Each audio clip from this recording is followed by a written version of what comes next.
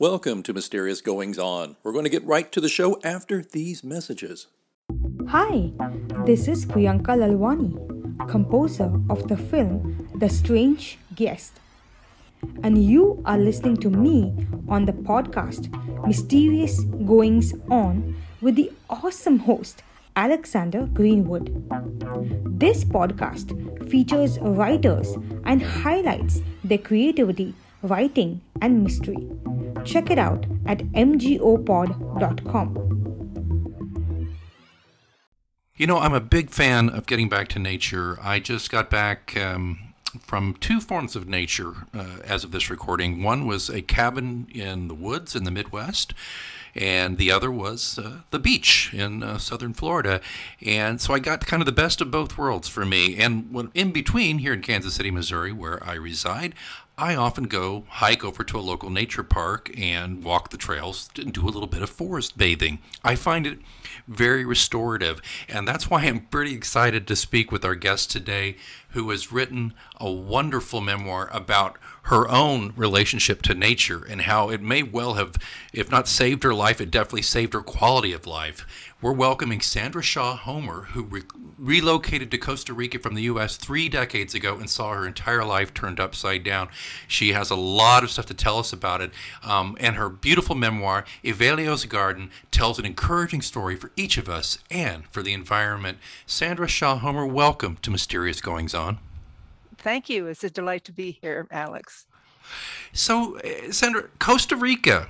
I want to tell you something. I used to be kind of just a ha-ha joke with my college roommate and his family, but as I get closer to retirement, I've really been doing some research on Costa Rica. You tell me. Of course, I'm going to read the book. You tell me, though, is Costa Rica all that and more? Yes, yes, it is. And I just learned this the other day, about 150,000 foreigners living in Costa Rica, many of them from the United States and Canada, some from Europe. I was astounded at the number, but many of them, of course, are retirees. So there are beach people, people who retire on the beach, and people who retire up where I live, which is on Lake Arenal, which is in the highlands of Costa Rica. I'm at 573 meters of altitude, so that's cool here. It's fresh. That's the word they use in Spanish, fresco. So I can't take the heat on the beach, for a weekend, sure, but I can't stay there all the time. It's just too hot for me. I experienced that as well. We were in Key West, and just wandering around for an afternoon can drain you completely. Yes, it's very enervating, very enervating. So where I live, it's in a cabin close to the lake. I can see the lake through the trees. There's some magnificent, huge old trees on this property, and it's if you have to be able to tolerate the rain. It does rain here. We're in the tropics, and there are basically 2 seasons in the tropics, and one is rainy season and the other is windy season. Or as somebody recently put it on Facebook, we have a rainy season, and then we have a windy rainy season. Well, the late great Joe Cocker had an album called "I Can Stand a Little Rain," and maybe it's more than a little rain, but it still sounds idyllic to me. Well, it is beautiful, and but yes, the weather is changing, and I have to admit that it's just we're getting more rain, more heavy rain. Yeah. It comes down on the roof so hard you wonder if the roof is going to hold up. Oh wow! It really is noisy, and what this does is fill the lake up, which is nice because the lake is the center of a major hydroelectric project that was built back in the early 70s. And it feeds 3 hydro projects, turbine plants going down the hill from us to the lowlands. And so it's a major generator of electricity in Costa Rica. At one point, it was up to 85% of the energy being produced in this country was Wow. electric. Now it's being challenged by wind towers. We have lots of wind towers around the lake. As I mentioned, it can be windy, and so they're taking advantage of it. And I think the wind is now providing 15% of our energy profile. So, and there's solar also, as well as um, not so much solar, but there's drilling into the mountainsides for heat and bringing it up to run turbines and steam, turning it into steam and running turbines, and then returning the water to the earth. It's an interesting process, geothermal they call it, generation, and it's that's beginning to take a substantial percentage of our energy profile as well. So Costa Rica is a pretty energy efficient country. Would you say it's self-sufficient to a large degree? Or is there required, or is it dependent on heavy trade with other nations to get the Well, basics? it's not 100%. It's not 100%. There are times of the year, during dry season, for example, when we're not getting enough rain to keep the hydro going as fully as they would like. We have to tap into the Central American grid, but that's the less we do that, the better, and we're trying very hard not to. Right. We had over 300 days of no fossil fuel generation last year. It was just incredible. Wow. Yeah. That blows my mind. Well, I appreciate you kind of bringing us up to speed a little bit about it, but let's go back if we could, and of course, which is the basis of the memoir. But do you mind giving us the overview about your journey that brought you to Costa Rica? That was interesting. It was really serendipitous. My ex-husband and I were in a business together, a public relations business. And we were just simply overwhelmed. We were getting burnt out, like really burnt out. And we're looking for a kinder climate. Philadelphia was not a very kind climate. Right. And just a more relaxed atmosphere and the chance to do the things that, retirees like to do. So my husband liked to fish and garden. And I really wanted to settle down and start writing seriously. I'd been writing for other people all my career, but now I wanted to write for myself. So we just happened to run into an honorary consul from Costa Rica, and she was very helpful and explained to us how easy it was to get residency here. It's not all that easy to move to another country. Yeah. Not many countries are all that welcoming. But Costa Rica was, at that time, very welcoming. They were looking for US dollars, in fact, and to generate, a little bit more economic security. And so we came down here and explored and looked around and found a wonderful house on a piece of high ground in the Central Valley, looking over the mountains to the south. And I just filled up. I grew up in the country, but I'd been living in cities all my adult life. And coming back to the country for me was just absolutely magnificent. But it took about 1.5 years for us to sell our house, our business, and get ourselves organized for the move. But it was worth it, absolutely worth it.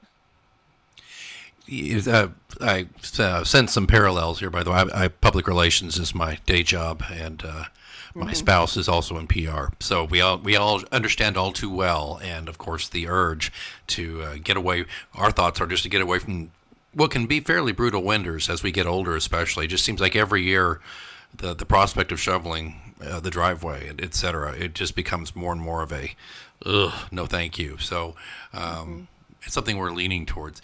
But a lot started to happen to you and with you when you made this move, right?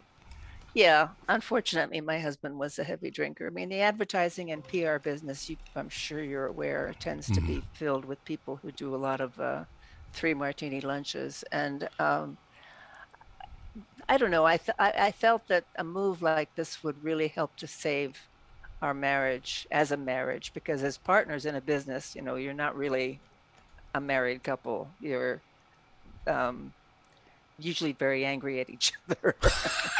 Yeah. Oh my.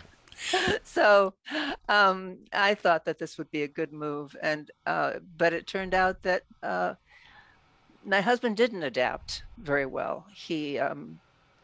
He felt diminished by the loss of his prestige. He had enjoyed quite a lot of prestige in his profession in Philadelphia, and he started drinking very heavily. I mean, the first thing in the morning, Oh. drinking. Oh Yeah, wow. and the maid was telling me she was finding bottles of vodka all over the house, and uh, it was, when you're married to an alcoholic, you try again and again and again to help, to get them to go to AA, to get them to go to a counselor, to get them to stop drinking, Yeah. uh, and you keep failing. Uh, there's no way another person can make an alcoholic change his mind, and so he didn't, and I finally had to say I needed a life of my own, not completely dedicated to to his life, and so we split about 6 years after moving here, and it turned into a very rough divorce, but it lasted about 2 years until we finally sat down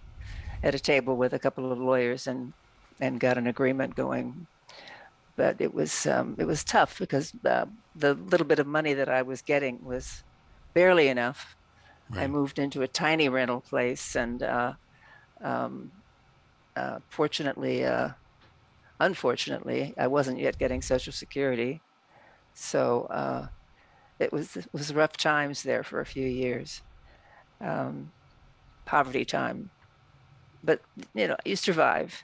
Yeah. You learn to survive. I lived in Manhattan on a very, very low salary for a long time, so I Yeah. can. I've been poor before, so I figured I could make it again, and I did. I did. Yeah, there's something about finding that I've had a similar thing happen to me, not completely the same, but back in the day with another relationship, and I think you find some things within yourself when you go through trials like this. At least I did, and I kind of figured out something that I was tougher than I thought I was. Yeah, yeah. You have to. Survival is and it was necessary. So you just do what you have to do. I fortunately had friends in the Tico community who got me work very quickly, teaching English Hmm. to as a second language to groups at night in Tiladon, the town near where I live. And then I also found myself managing properties for absentee owners. And then I was getting involved with interpreting in lawyers' offices for um, sales contracts and labor issues and so on. And so I was picking up enough money here and there. And I was giving swimming lessons and piano lessons. I was Oh wow. turning myself to whatever I possibly could. And so I survived. I survived. Yeah, and in Evelio's garden, you're telling this story, and it parallels not only the healing power of this garden and of nature, but also talking about how we must protect the environment. Can you elaborate on that? I got involved in that kind of accidentally. Uh,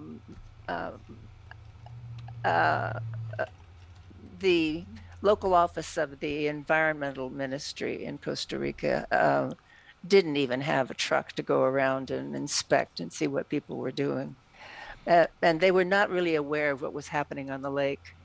There was illegal logging going on, for one thing. And I offered the services of my car to take an inspector down to a place where there was illegal logging taking place. And the first time I saw a 6-foot diameter tree on the ground, illegally cut, Oh my. uh, I just something snapped in me. I could understand the economic reasons for cutting it down, but I couldn't see how any human being could have done it. It's just uh, a tree is a living, breathing creature, and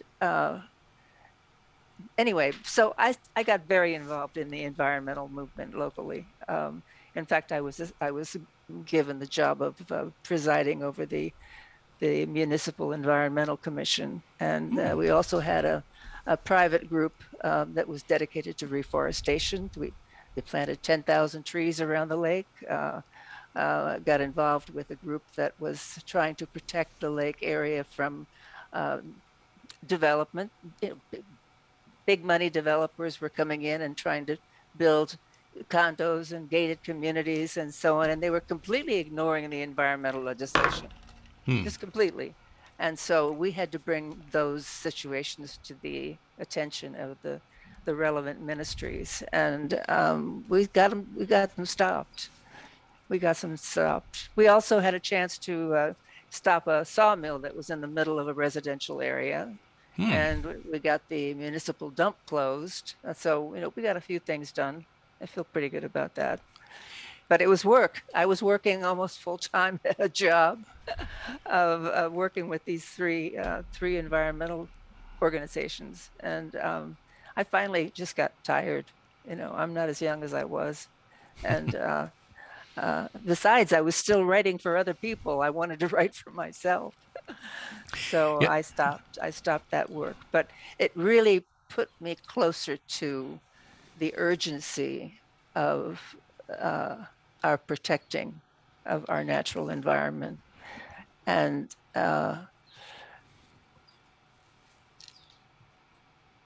now I just find I can't live without it.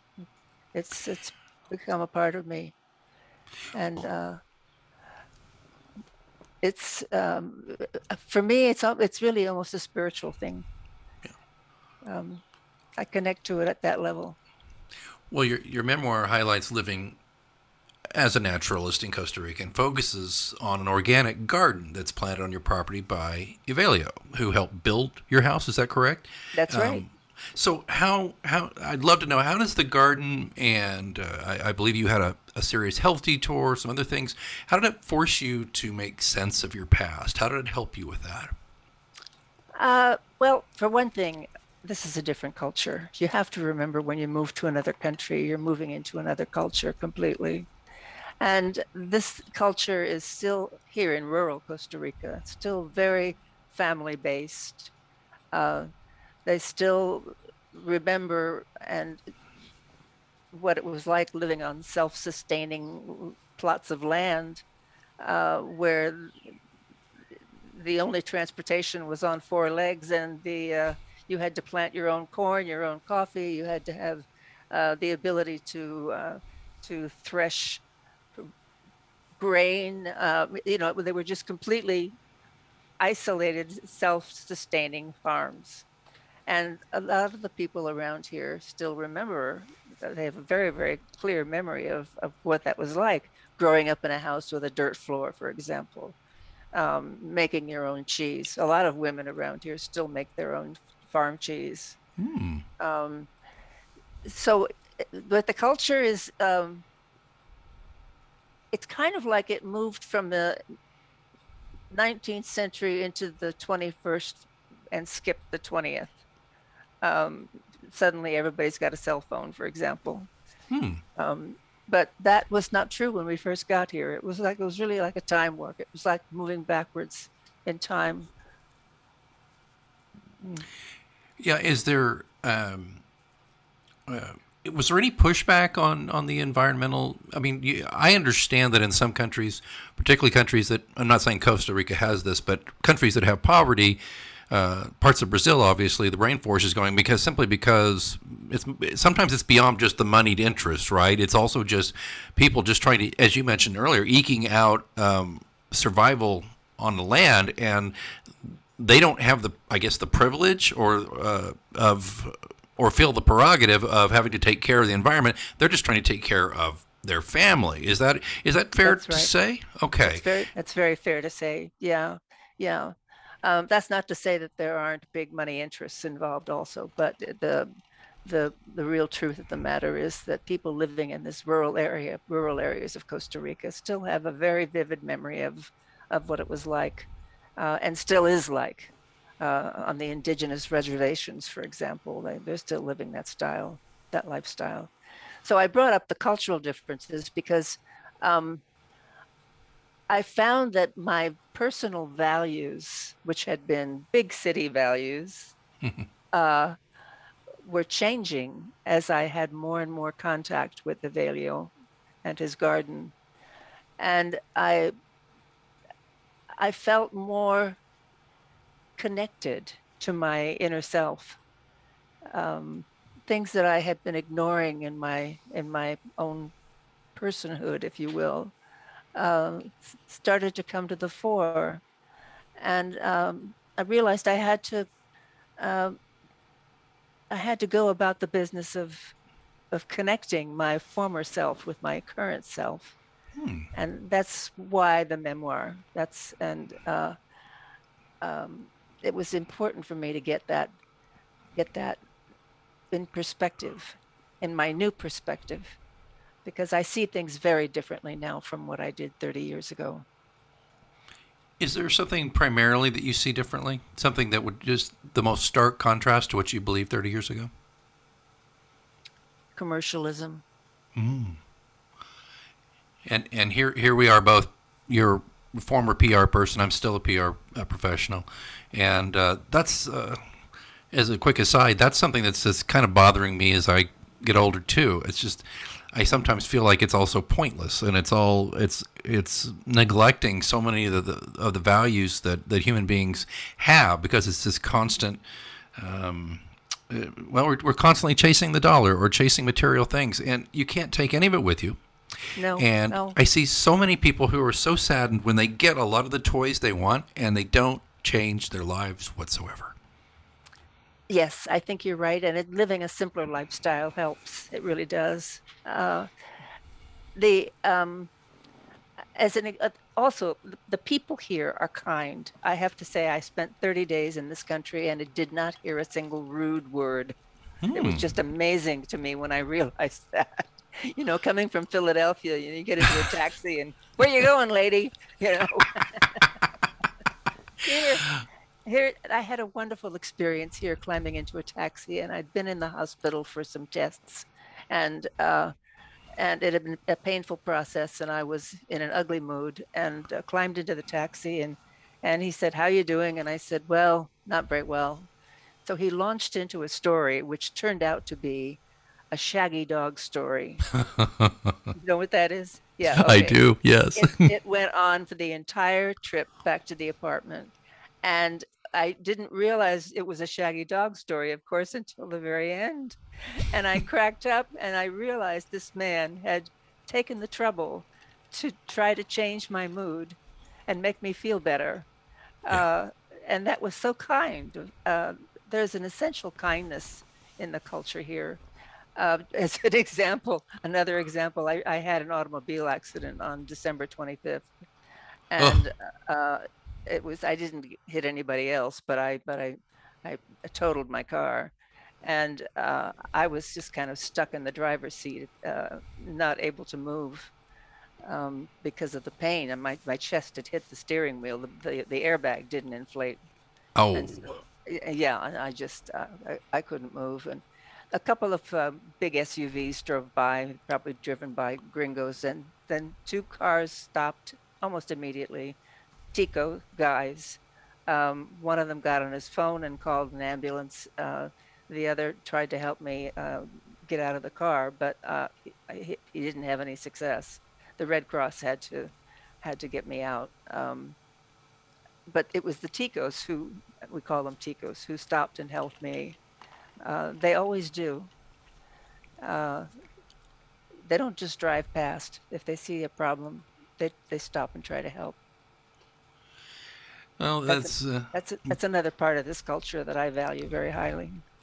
Yeah, and of course it's those, I think, Samaritans and people helping out, that's still not something that's completely vanished from our society here in the United States, but it's just kind of more icing on the cake to hear that in Costa that is just the way things are done. That people help, and that there's no thought of driving past for most people. No. When you see someone clearly in extremis, so that's wonderful. That's wonderful. Well, if we could, let's talk a little bit about the writing. Now, this is not your first book, and I've got to say, it's on my list. About the Letters from the Pacific book, by the way. Yes. About your 49-day journey on a cargo ship. Are Yes. you kidding me? Tell me a little, please, about this. I gotta know. I don't know. I think I have an adventurous spirit. Moving to another country. No kidding. Getting on a cargo ship, and I really had always had this kind of fantasy about climbing on board a cargo ship and writing a book. So that's what I did. I was not at all interested in a cruise, 3,000 other passengers, 24-hour-a-day food, entertainment, gambling, no. I wanted the ocean. That's nature also. I grew up around the ocean. I had a lot of exposure to it growing up, and had always felt something very special about the water. And so I wanted to be on the water, on a ship, a working ship, and experiencing what that was like, and experiencing also just the simple eternity of the ocean. This is magical, just magical. Well, okay, but Sandra, I've got to ask though, did you just call up the cargo ship company and say, I want to be a passenger and hang around? How did that work? There happened to be some travel agencies that specialize in cargo travel. Oh. Yeah. I found them online. So I shouldn't have asked, because now it's a little less romantic. I just Googled it and found it. I'm just kidding. So what were the accommodations like? I'm just dying to know. Was it? Absolutely comfortable. Absolutely comfortable. The room had 2 beds. There was a porthole, a fairly big one I could open and get fresh air. There was a lot of closet space, hanging locker, as well as drawers everywhere. When you're on I don't know if you've ever been on a boat, but any boat, you've got to have storage space. Mm-hmm. And so they're very inventive, on yachts, for example, there'll be little nooks and crannies everywhere where you can put things. And so I had a nice ample bedside table, and under the beds were drawers, big drawers. There was a desk, a chair, a lamp, a bathroom, a complete bathroom, not with a tub, but with a shower. And it was perfectly comfortable. I had it all to myself, and it couldn't have been more, just more comfortable. And when the ship was moving, I just felt like I had returned to the womb. I don't know, there was something wonderful about moving across the water like that. That maybe the hum and the thrum of the ship itself. Yeah. Would you find that?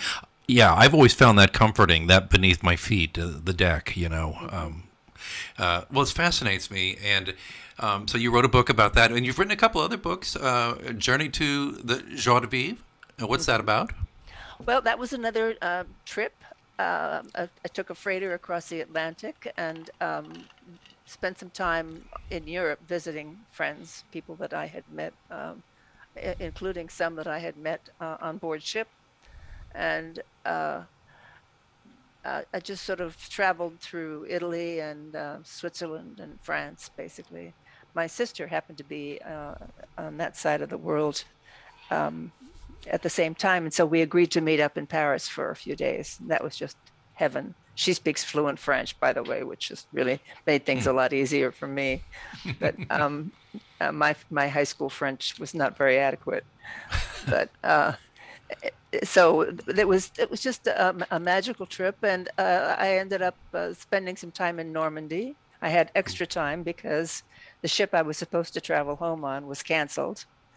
And the travel agent who was in Marseille was just scrambling to find me a way back home at that time of year. It was summertime. And so that's when everybody wants to travel. Right. Anyway, she found me a rust bucket out of Le Havre, which I mean, this really was a rust bucket. And there was no elevator, and you had to climb 6 flights of stairs to get up to your room, and 6 flights of stairs down to the mess in order to eat. And it was less than comfortable, but it was an enjoyable voyage. And even so, there was another interesting passenger on board, and you get to know the crew, and it's just it's a kind of family atmosphere, basically, being on a ship like that. There's only about 19 or 20 guys working, so it's not a huge crew. You don't need a huge crew to manage a ship like that. And I learned a lot about ships. And I try to explain a lot of that in the book, which is kind of fun. Now, go ahead. I was going to say, are we talking about these really large ships with the containers on the deck, or something a little smaller? No, this is actually it's an earlier container ship. I thought it was big, but the new ones are 4 times bigger. I mean, the ship that I was on carried 2,500 containers, something like that. The new ones are carrying 25,000. Just to give you an idea. Yeah. Whoa. Yeah. And so it's just and the ship that I was on was built back in it was built in 2009. 2001. The trip I took was in 2010. So it was a 9-year-old ship. And for me, it was, gigantic. It was a long walk up to the bow, but I don't think I'd want to be on one of those Jagundo ones. They're just, I don't think you could ever reach the bow. Too much stuff in the way. Yeah, right. Okay, you had another work, The Magnificent Dr. Wow. Is that correct? That's correct. I was hospitalized, almost died, in intensive care on a ventilator for 10 days. Oh my! And it had been a bleeding problem during a surgery, and it just wouldn't stop. So they eventually saved me, thank goodness.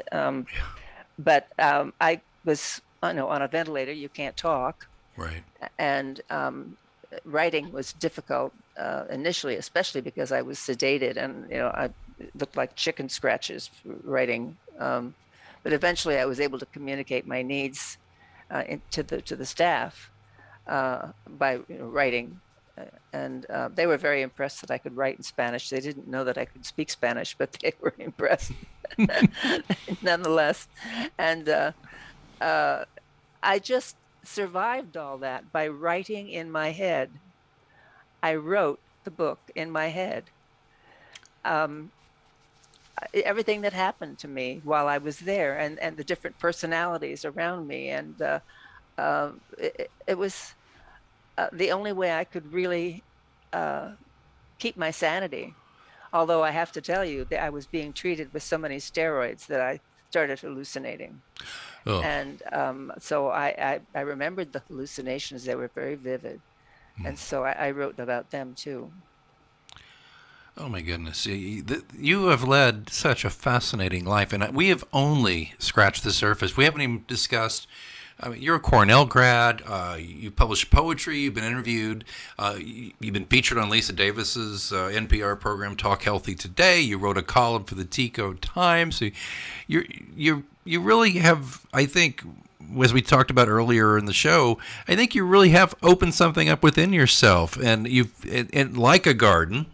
Pardon me for torturing this metaphor, but you have grown, and you have grown wild. I'm 74 years old now, and I look back on my life and I say, well, it sure as hell was interesting. And I think it was also useful. I mean, I did some things that were useful to the community.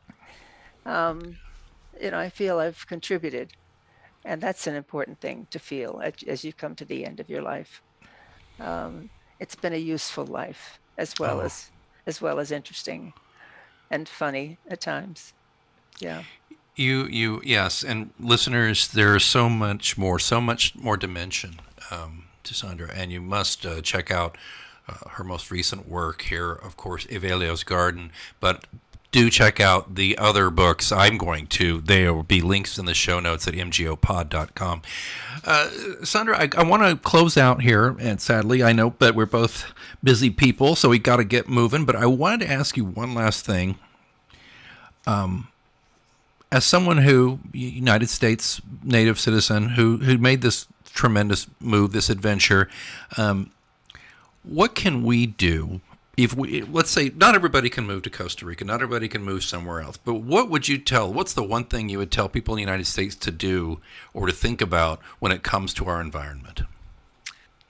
I just think that it's really super important to try to personally connect to the environment. I mean, just go sit in a park. I mean, if you're a city dweller, just give yourself a chance to smell the green in a park, to watch the ducks and see what they're doing, and just stop everything else in your life for a half an hour and go touch a tree. There's a circulation going on in a tree that runs from the little roots down in the ground all the way up to the leaves on top, and it pins the tree to the earth.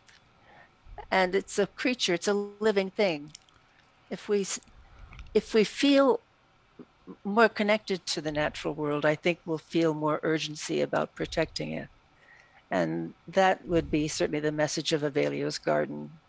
That's what I want people to take away from it. And of course, my personal garden did develop as haphazardly as it has been, but I feel as if I'm finally beginning to enjoy its fruits. Well, I think you have led a magnificent life, and I am privileged to have spoken with you today. And Sandra, is writingfromtheheart.net, is that the best way for folks to get in touch with you or read up on you? I now have a website, sandrashawhomer.com. So that's another way that people can get in touch. And Very I'm on good. Facebook, and the books are on Facebook, and Goodreads, and Amazon, and all of that. So yeah, I'm in all those places, so people can find me. Well, we're so glad you are. Sandra Shaw Homer is an environmental activist, author, adventurer, and survivor, and she's also been one of my favorite guests here on Mysterious Goings On. Thank you, Sandra. Thank you very much, Alex. It's been a pleasure.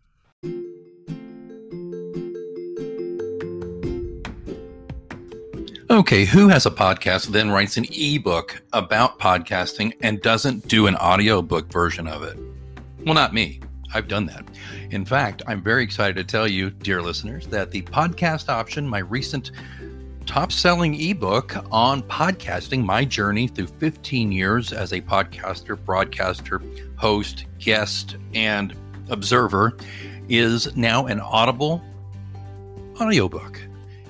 It's really, really, really exciting for me to be able to present this to you through Audible, which is available on Amazon.com, where the ebook link is as well. And in this fast listen, my experience comes to you through stories, practical tips, and advice from my hundreds of hours as a guest, producer, podcast host, and more.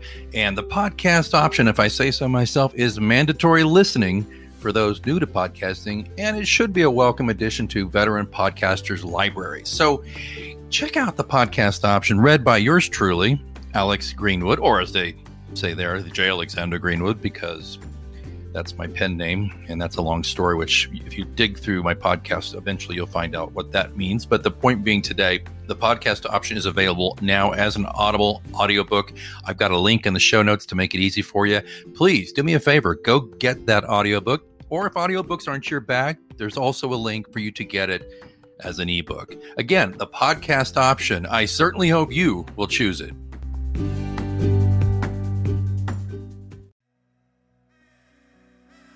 Thanks so much for listening to Mysterious Goings On. Don't forget we have a complete archive of all of our interviews, monologues, updates, live readings, dead readings. All of that stuff is available at mgopod.com.